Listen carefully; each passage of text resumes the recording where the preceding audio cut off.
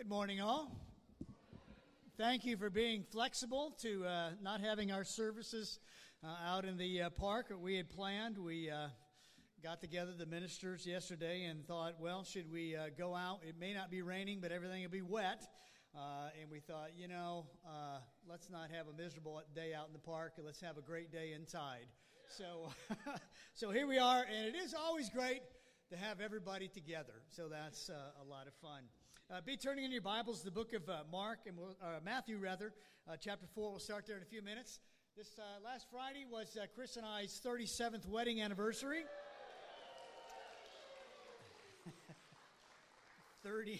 37 years. That's a good number. I'll give you one story from our wedding, not to bother you with much, but we left our reception and we were so busy at the reception saying hi to everybody and visiting that we didn't eat anything. And one of the bridesmaids wrapped up a piece of cake and gave it to Chris and said, "Take this with you. Might come in handy later." And Chris thought that was sort of silly, but did it anyway because she didn't want to embarrass the girl. And we got to the parking garage of the hotel where we were going to spend the night. And Chris took the piece of cake that was wrapped in a napkin and set it up on the ledge right there in front of where we parked our car. We went into the hotel, and like I said, we were hungry, and we looked at the room service menu and said, we can't afford anything on here. So we didn't eat anything, and the next morning when we got up to leave the hotel, we went out to get our car, and there was the piece of cake sitting right on the ledge where we left it, and we brought it into the car and had a piece of cake. So,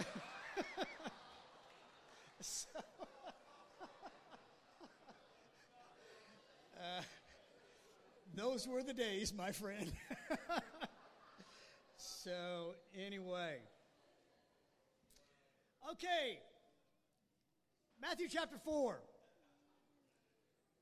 In verse 18, as Jesus was walking by the Sea of Galilee, he saw two brothers, Simon called Peter and his brother Andrew. They were casting a net into the lake, for they were fishermen. "Come, follow me," Jesus said, "and I will make you fishers of men." Fishers of men. That's the call. Come, follow me, and I'll make you a fisher of men.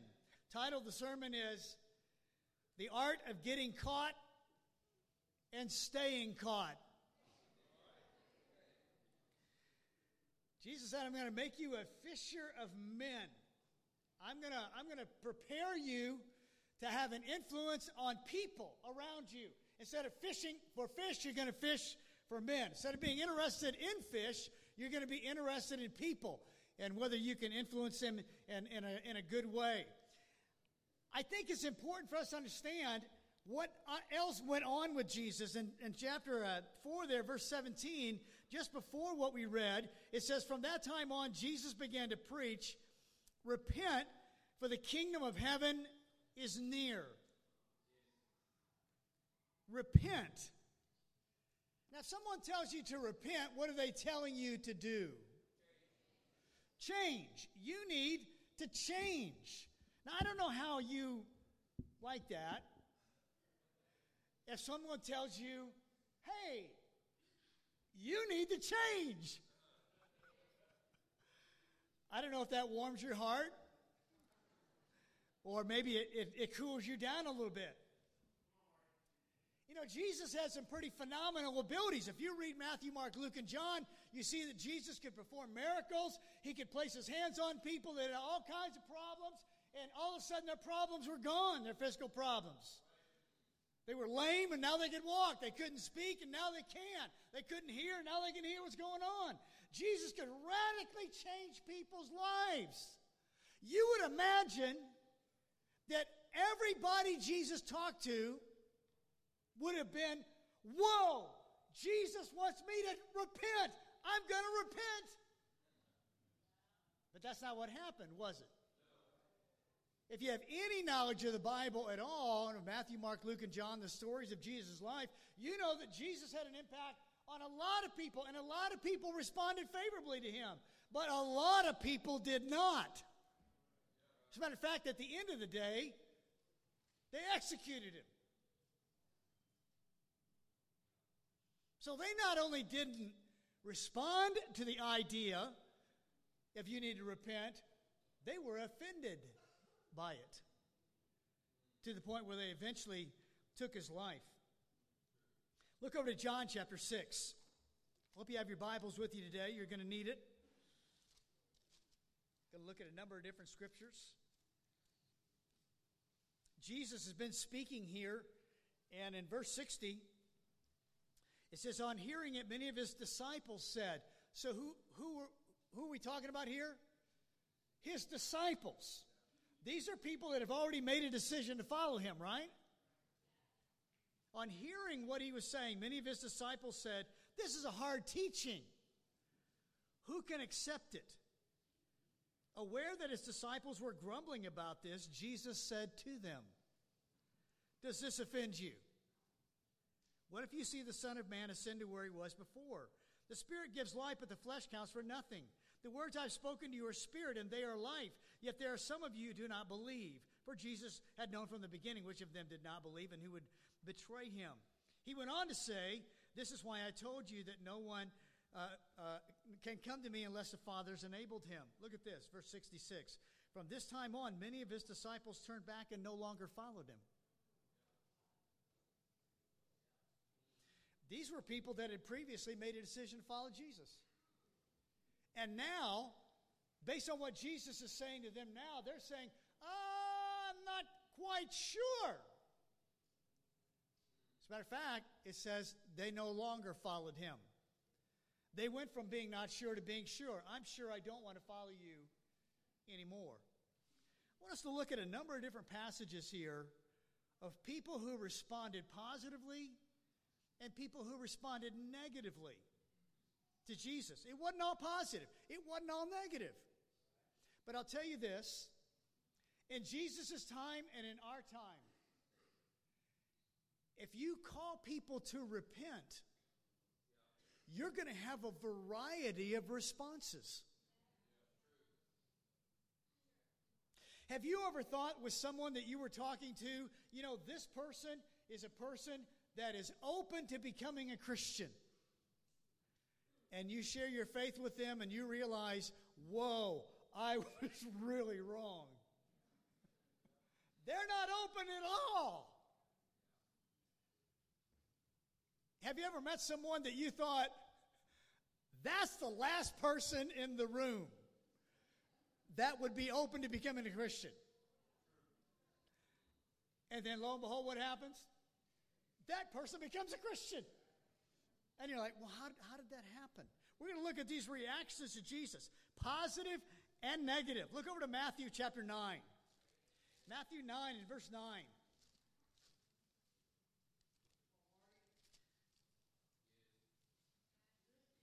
It says, as Jesus went on from there, he saw a man named Matthew sitting at a tax collector's booth. So he was the tax collector.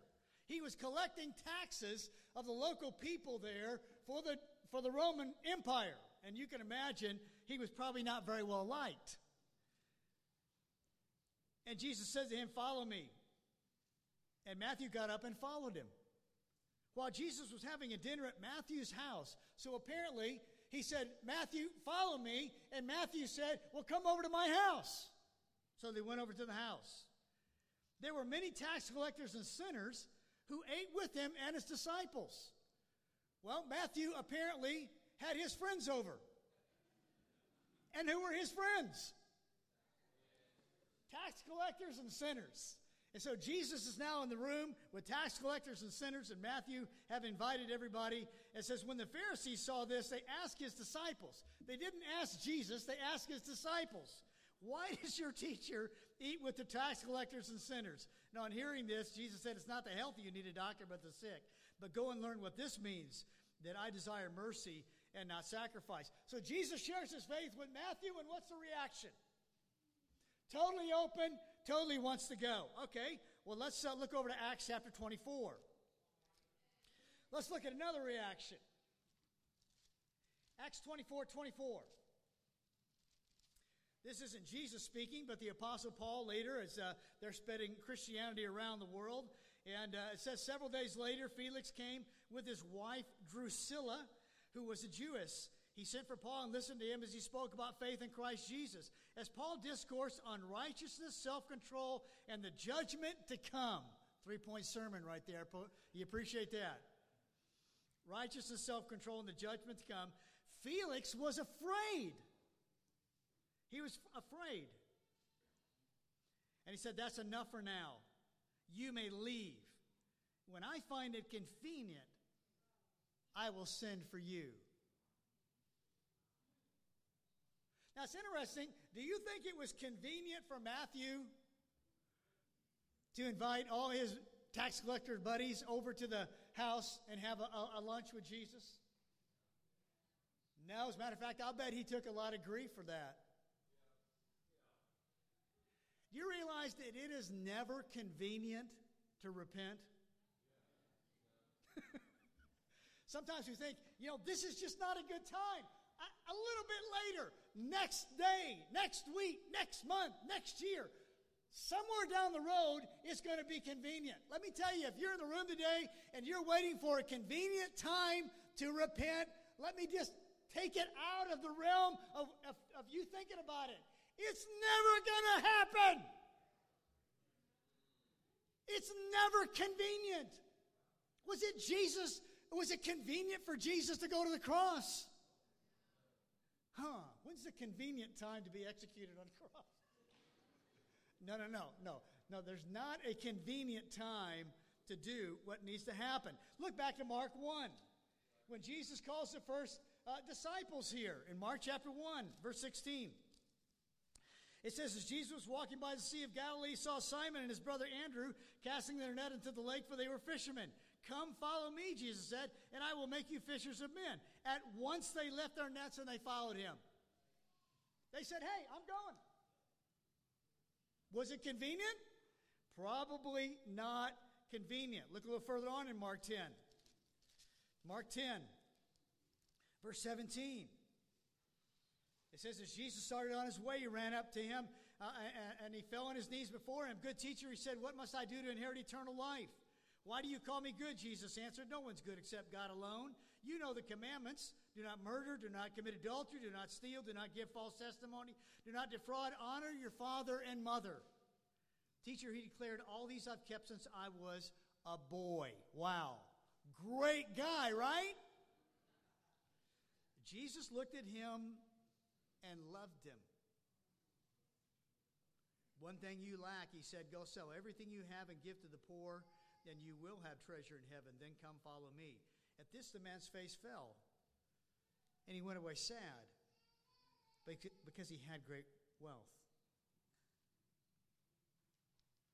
Jesus calls on this guy to repent, and it stuns him, and he walks away.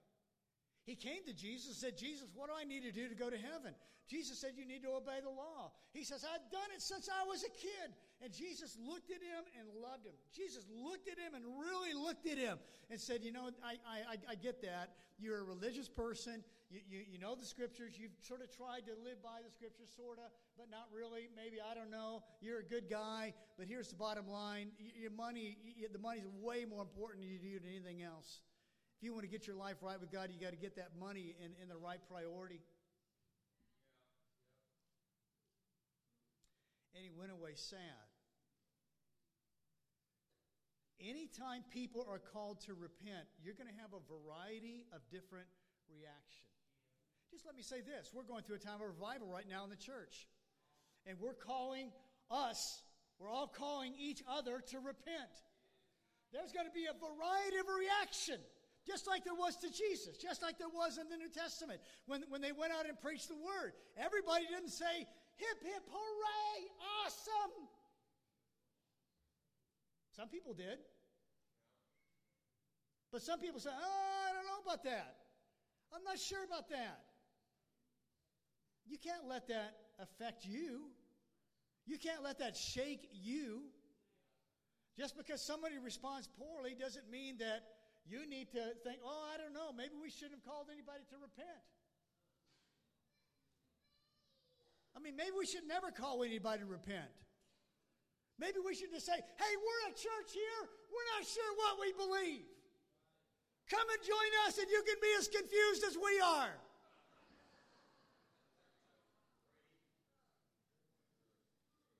But that's not really repentance, is it?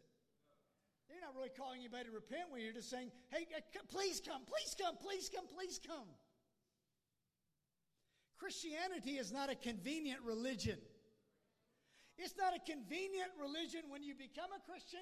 It's not a convenient religion when you stay a Christian.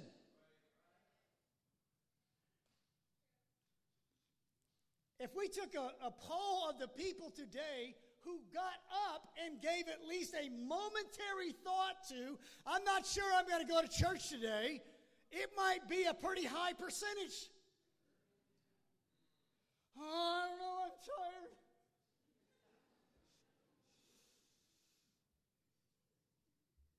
But you didn't.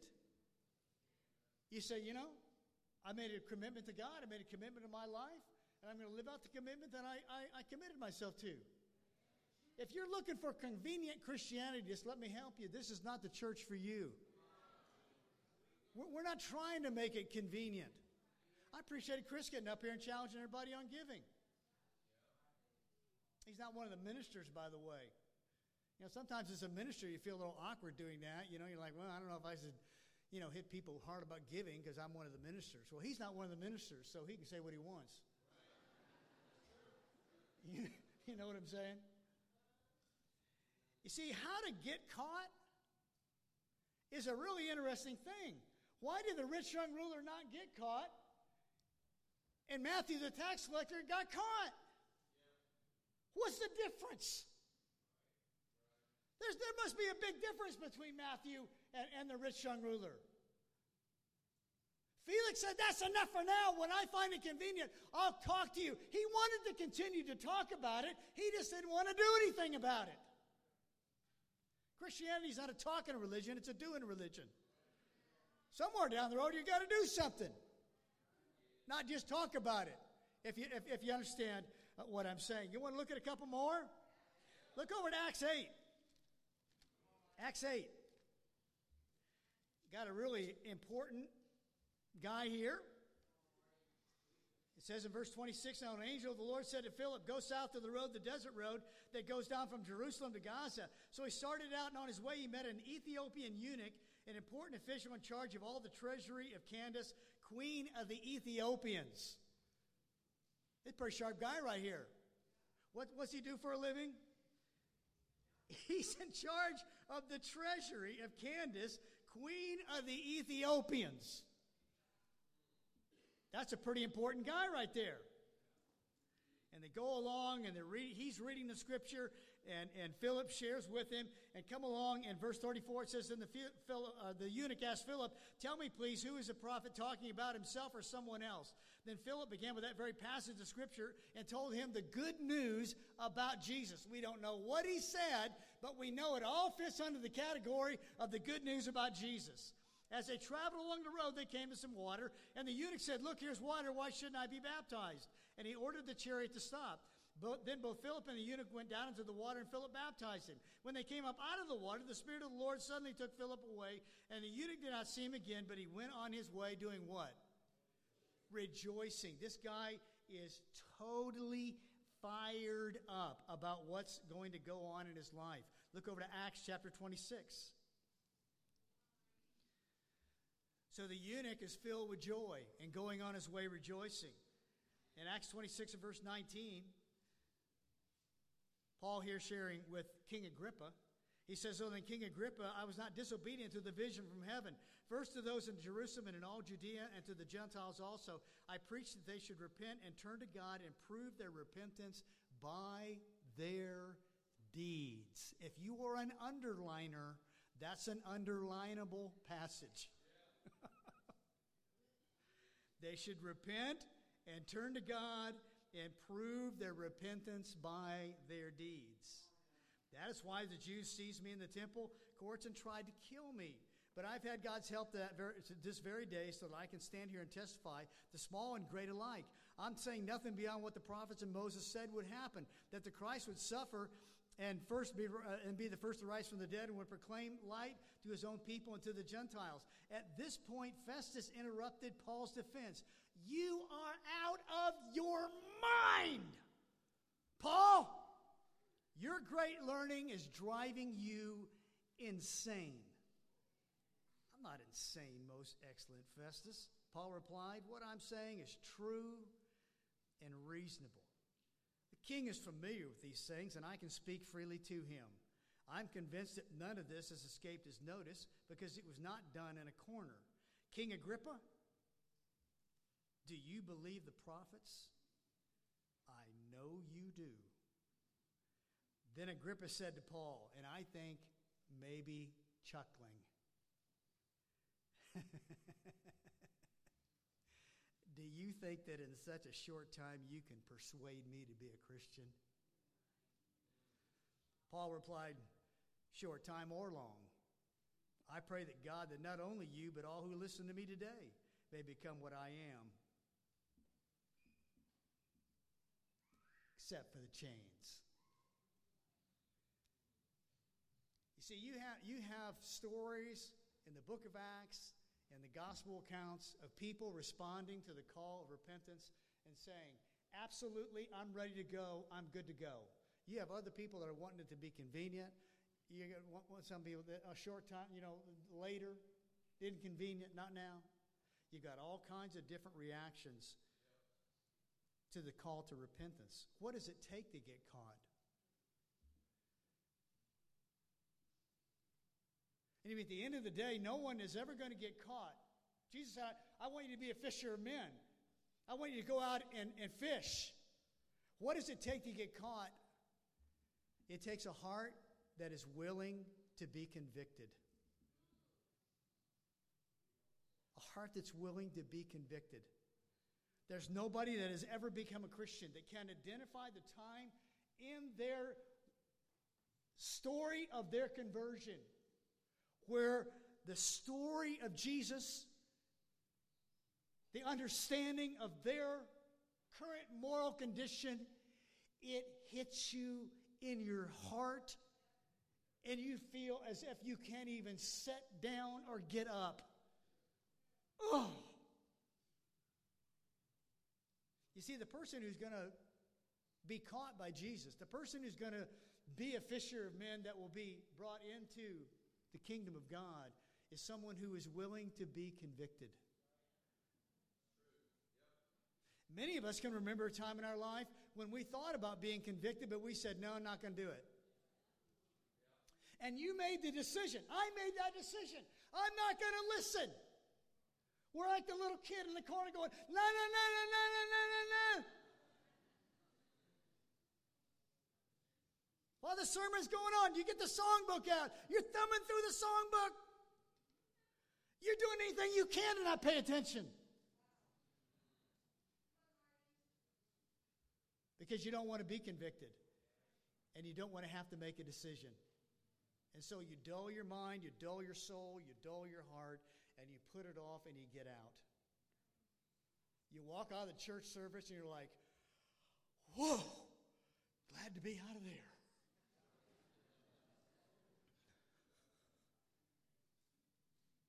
Because there was a battle going on for your soul. How do you get caught? You've got to make a decision to humble yourself.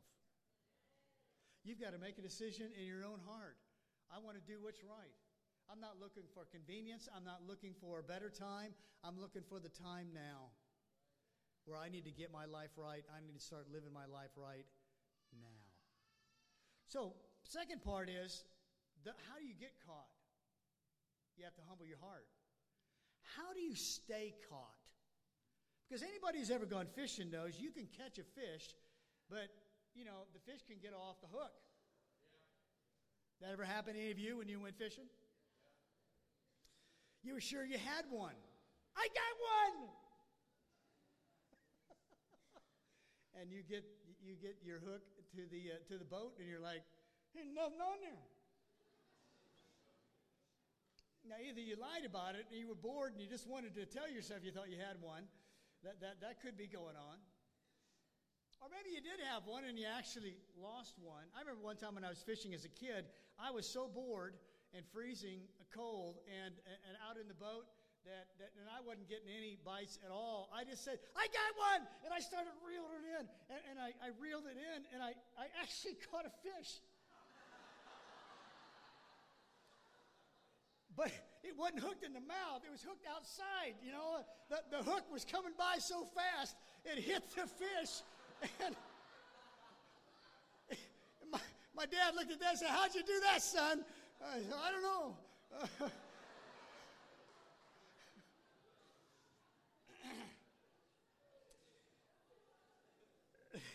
That was on the Rock River a long time ago.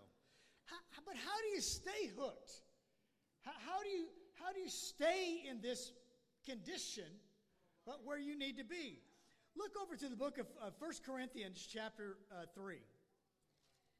1 Corinthians chapter 3. You guys with me?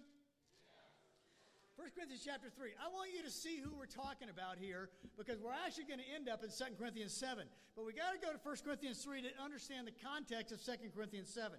In 1 Corinthians 3, verse 1, you guys there? It said, brothers, I could not address you as spiritual, but as worldly. Wow, that's nice, right? Mere infants in Christ. I gave you milk, not solid food, for you are not ready for it. Indeed, you are still not ready. For since there's jealousy and quarreling among you, and you are are you not worldly? And are you not acting like mere men? When one of you says, I follow Paul, another says, I follow Apollos, and are you not mere men? So this is what he says in this letter to the church at the brothers and sisters, the Christians, the disciples at Corinth. I could not address you as spiritual, but as worldly. So he's saying, you guys are worldly because of the way you're living your life.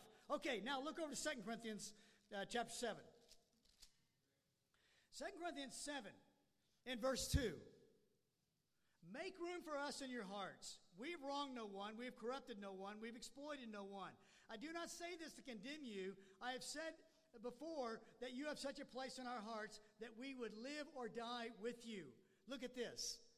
I have great confidence in you. I take great pride in you. Now look at the end of chapter 7. Verse 16. I am glad I can have complete confidence in you.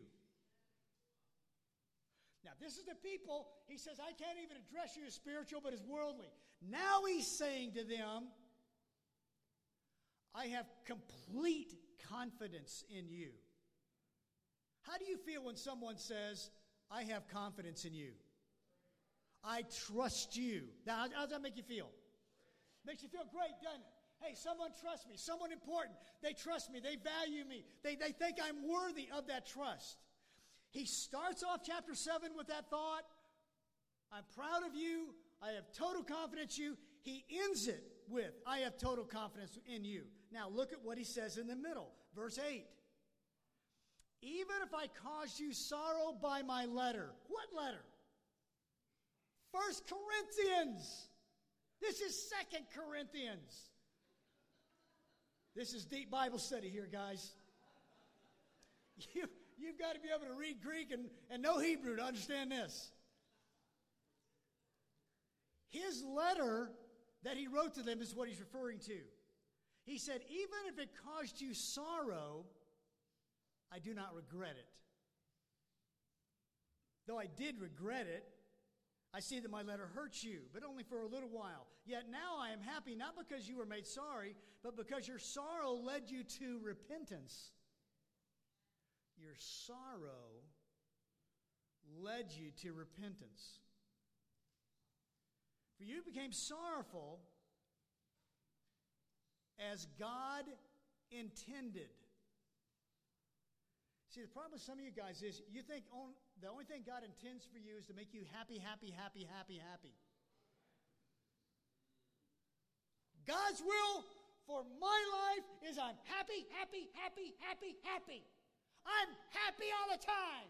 That's what God wants for me. That isn't what Paul says. He says, for you became sorrowful as God intended. Now, this is a total side note. But parents, it's not always your job to make your kids happy.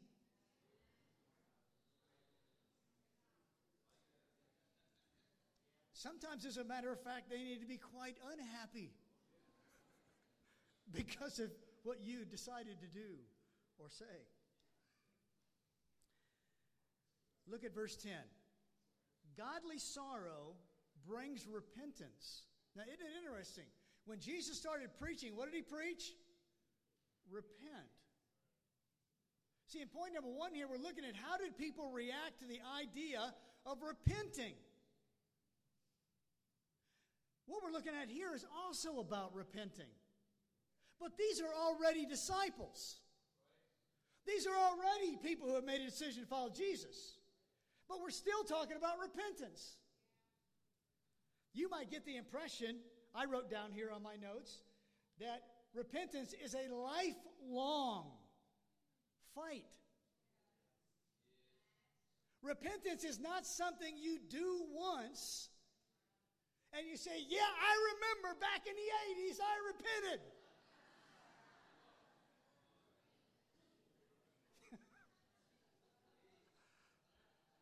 And let me tell you the story. Man, I repented, and I repented good. As if it's something you did. Now, I got married in the 80s. And I don't have to get married again. But you know what? If any of you know anything about marriage, if you're going to be married for 37 years, you better learn to adapt and innovate and overcome.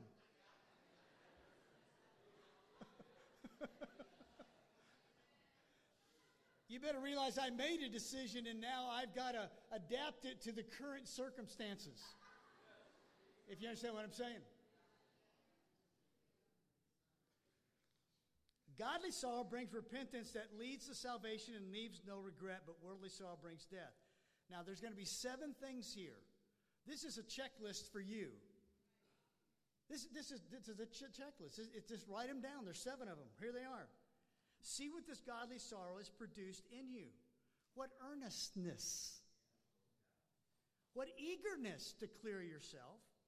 What indignation, what alarm, what longing, what concern, what readiness to see justice done. At every point you have proved yourself to be innocent in this matter. So even though I wrote you, it was not on the account of the one who did the wrong or the injured party, but rather that before God you could see that you yourself now are devoted, how devoted to us you are. But all this we are encouraged. Let's go down through those 7 things.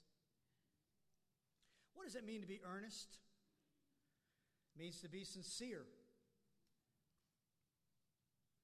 not sarcastic. You're sincere. You mean it. You're deadly serious about it. I'm not kidding. Some things in life you just kid around about. It's not that big a deal. Just kid around about it. Not that big a deal. There's other things in life you don't kid around about. It's not a laughing matter. It's not a kidding matter. Your life in the Lord is not a kidding matter. It's a deadly serious thing. And so you have earnestness. You're sincere. Eagerness. That's pretty self-explanatory, isn't it? Eager. You're ready to go. Hey, let's go. Indignation. Indignation at who? You say, I'm indignated at a lot of people. Well, that's your problem. You need to quit being indignant at other people. And turn your indignation on yourself. This is where you're saying to yourself, it's a conversation with you. It's Marty talking to Marty. You idiot. You can do better than this. Come on. You ever have that conversation with you? Some of you haven't. You need to try. You're waiting for someone else to get angry at you. You need to get angry at yourself. You'd be surprised what you could accomplish if you get mad at yourself. You say, I need a life coach. Why don't you be your own life coach and kick your own butt around a little bit?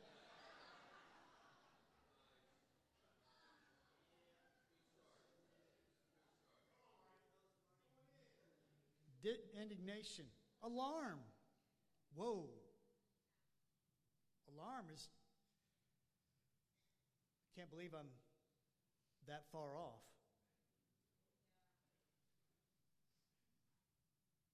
You ever have that feeling in Christian life? You realize, how long has it been that I had a full week of having a quiet time every day? You know, we talk about some pretty sissy-fied things around here sometimes. You need to have someone in your life as if that's asking a real burden on you. What a burden that you have to have a friend that likes you and that you like. Golly Moses. And sometimes you just got to be alarmed. You got to realize, hey, things are maybe a little worse in me than I want to admit. You know, way back in my life, I don't even know what it was, about 1986 or so, I went to the doctor. My blood pressure was elevated. The doctor asked me, he said, are you in a high-stress job? I said, well, I'm in the ministry. He said, that's a high-stress job. He had no idea. He said, you need to start running. And you know, I had run training with wrestling and all that, ran cross-country my senior year in high school. I thought, I run. I can run. Yeah, no big deal. I went out and ran. I ran around the block, and I was exhausted.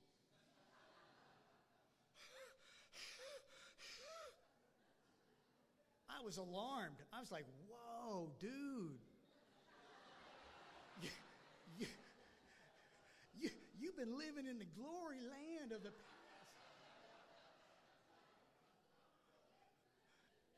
You're not even near in shape. Man, you out of shape. You're fat, Marty. What's wrong with you? See, there we go. You got to go into that, indignation thing. You know what? It really wasn't that long, and I was running a long ways. Run a mile, 2 miles, 3 miles, ran a 10K, 6.2. I thought that was the hottest thing in the world. Ran the cream of wheaten 10K. Remember that? Ben was a little dude out there. He thought it was the coolest thing in the world that his dad was running a 10K. I did too. I have no idea how I finished, but I finished. But sometimes, guys, it's alarm. It's like, wow, I'm further off. When's the last time you shared your faith with someone? When's the last time you invited someone to church? When's the last time you corrected somebody? When's the last time someone corrected you? When's the last time you responded well when someone corrected you? Sometimes you got to get alarmed. You got to realize I'm a little further off the road here than I thought I was. That's part of staying hooked. What alarm, what longing. We know what longing is. Man, I just want to get there. You long for that. What concern, very similar to alarm. What readiness to see justice done. I'm ready. Okay, I need to go get some running shoes. Come on, dude. I'm ready to get it done. You see, how to get caught is to have a humble heart. How to stay caught is to have a humble heart. It's not a guarantee when someone becomes a Christian that they stay a Christian. Matter of fact, the Bible talks about it very clearly in a number of different passages that people were Christians and then they weren't. They left. They fell back into the world. They went back to where they came. They went back to the moral life they were living before they committed to live the moral life of a child of God. How to get caught is to have a humble heart. How do you have a humble heart? You decide to have one. How to stay caught is to have a humble heart. How do you decide to have a humble heart? You just decide, who I want to be is I want to be someone that has a humble heart. Let's finish up our study today over in Hebrews 10. Hebrews 10. I love Hebrews 10. This is good stuff. Verse 35, so don't throw away your confidence. Boy, who would want to throw away your confidence? You want to be confident, right? I want to be confident. Don't throw away your confidence. It will be richly rewarded. You need to persevere. Persevere is an interesting concept. I like to describe perseverance as this. People say, I want to work on my perseverance. Okay, good. Then get tired.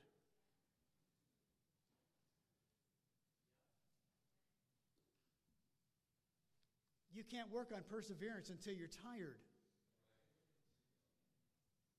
People say, I want to be a perseverant person. Then get tired. Then you can work on perseverance. Because perseverance is what you do after you're tired. You need to persevere so that when you've done the will of God, you will receive what has been promised. For in just a very little while, he who is coming will come and will not delay, but my righteous one will live by faith. And if he shrinks back, at least the possibility seems to be there. If he shrinks back, I will not be pleased with him. Let me help you understand what he's saying here. You don't have to be the star on the team. You don't have to be the best player on the field. But you can't not stick your nose in there.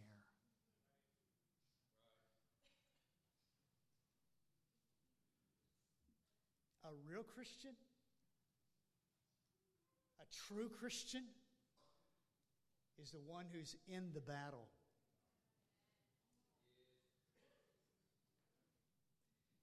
And they may not even be all that good at it. You know, people say, well, I want to be a good Christian. I'll be happy with faithful.